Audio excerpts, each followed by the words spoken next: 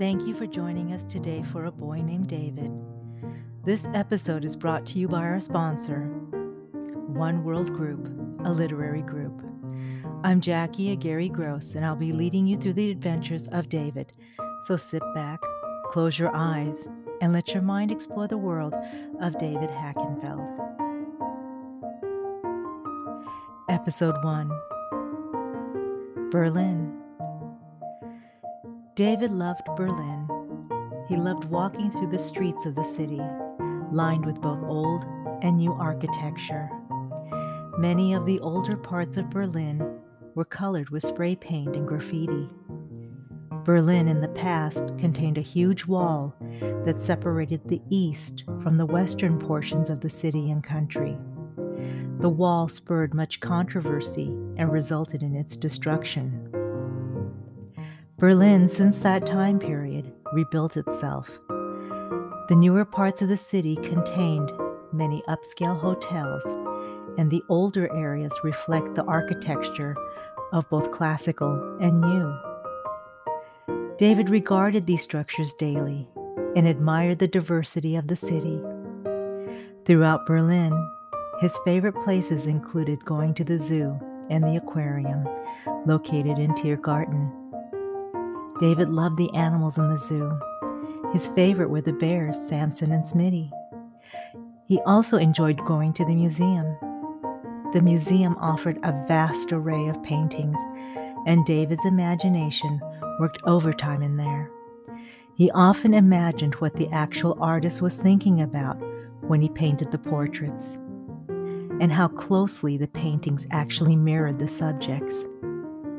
He wondered if the artist ever dreamt that their painting would one day hang in a museum for so many people to admire and emulate. All in all, David loved the city immensely. David, you see, was 17 years old and considered himself an artist too. He played the violin. His companion on many of these trips was a small, washed-out old stuffed puppy, Dopey Dog. Dopey was a mid-sized stuffed animal. His eyes were black, but from many years of love and washings, they were half scratched off. His little plastic nose was long gone, though he still had the original heart-shaped crystal that formed a part of his original collar. He had spent many years with David, over 17 years. He traveled all over Europe with David, listening to David play the violin and perform at various functions like weddings and outdoor concerts and the likes. David loved the violin and played every day. His daily routine included 3 hours of practice, first scales, then etudes, and then a major piece. After his classical training, he then worked on his own creative works, which included jazz, rock, and easy listening pieces. Songs that also reflected the seasons were also played. David lived alone, his family long gone. He worked on his compositions at night. The quiet and darkness helped his creative mind flow. It was at night when he heard the voice of his creativity, a mixture of hard rock and classical music.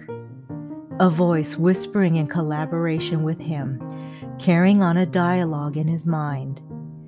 David often wondered if this was some sort of a spirit guide or perhaps his guardian angel.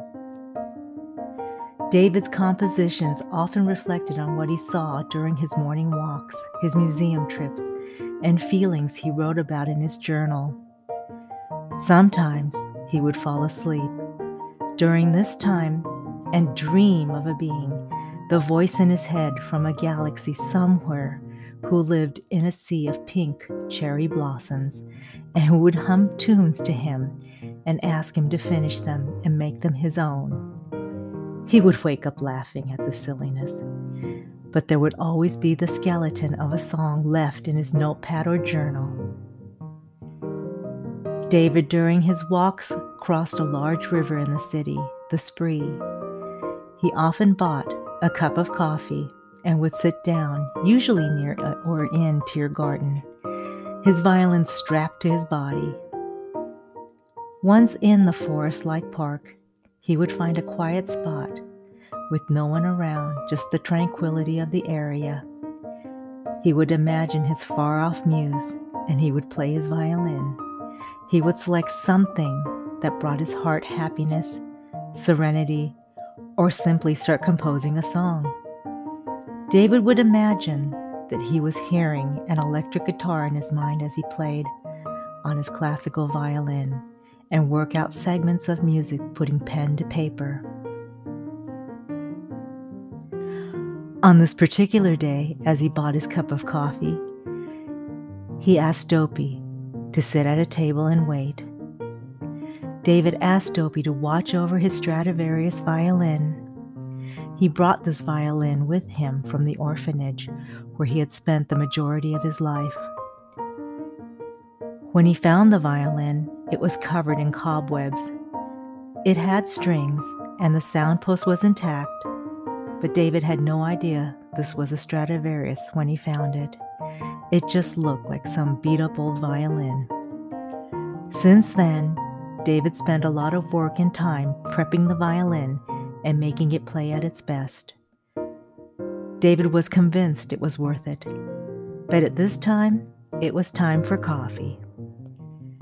David's companion Dopey loved fresh air and strictly knew not to wander off and leave on his own.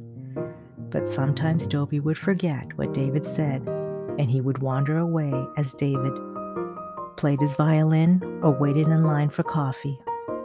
David warned Dopey many times to please, do not wander away. I don't want to lose you. Promise me you will sit here and wait nicely. And on this one particular day, Dopey saw something by the river. At first he wasn't sure what it was. She seemed friendly, sort of pink, bright fuchsia, with long spindly legs, feathers abound, and a funny large nose. She sat alone, plopped down on a wall adjoining the riverbank. Her head hung down low, and small droplets fell from her eyes and dotted the wall she sat on. Dopey knew he was trusted to watch the violin, but he had to speak to her. So Dopey, against David's wishes, did leave the table. He discreetly made his way over to the riverbank and to the pink object of his curiosity. She sat there all alone. The weather was getting a little colder. The wind was picking up, and sky began to darken with large, ominous clouds, these filled with the impending rain.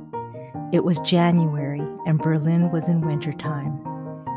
As Dopey approached her, he felt so sorry for her sitting there alone. Was she lost, forgotten, or thrown away there? He didn't know. He was going to speak to her. He had to.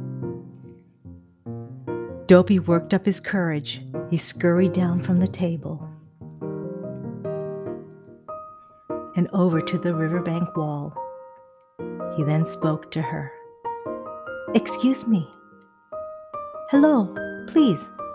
May I assist you?" The pink, feathery animal looked down at Dopey.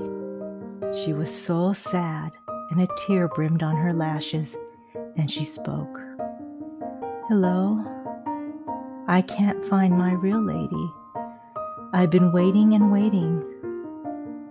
My feathers are starting to get cold, and the wind is blowing them in a different direction from the way they grow. They're going to break soon, and I'm getting scared. The wind is sending a chill up my small body."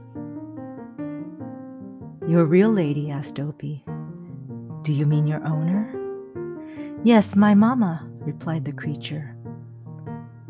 "What is your name?" asked Dopey. "My name is Dodo." Dopey took her small hand. It was covered in pink feathers and held it. Dodo truly felt the warmth of a loving heart touch her hand. She felt a bond there, even though they just met. She looked into the eyes of Dopey and didn't see the scratches. She only saw the love this animal had inside him. Thunder clapped above their heads, and a bright flash of lightning shot across the sky.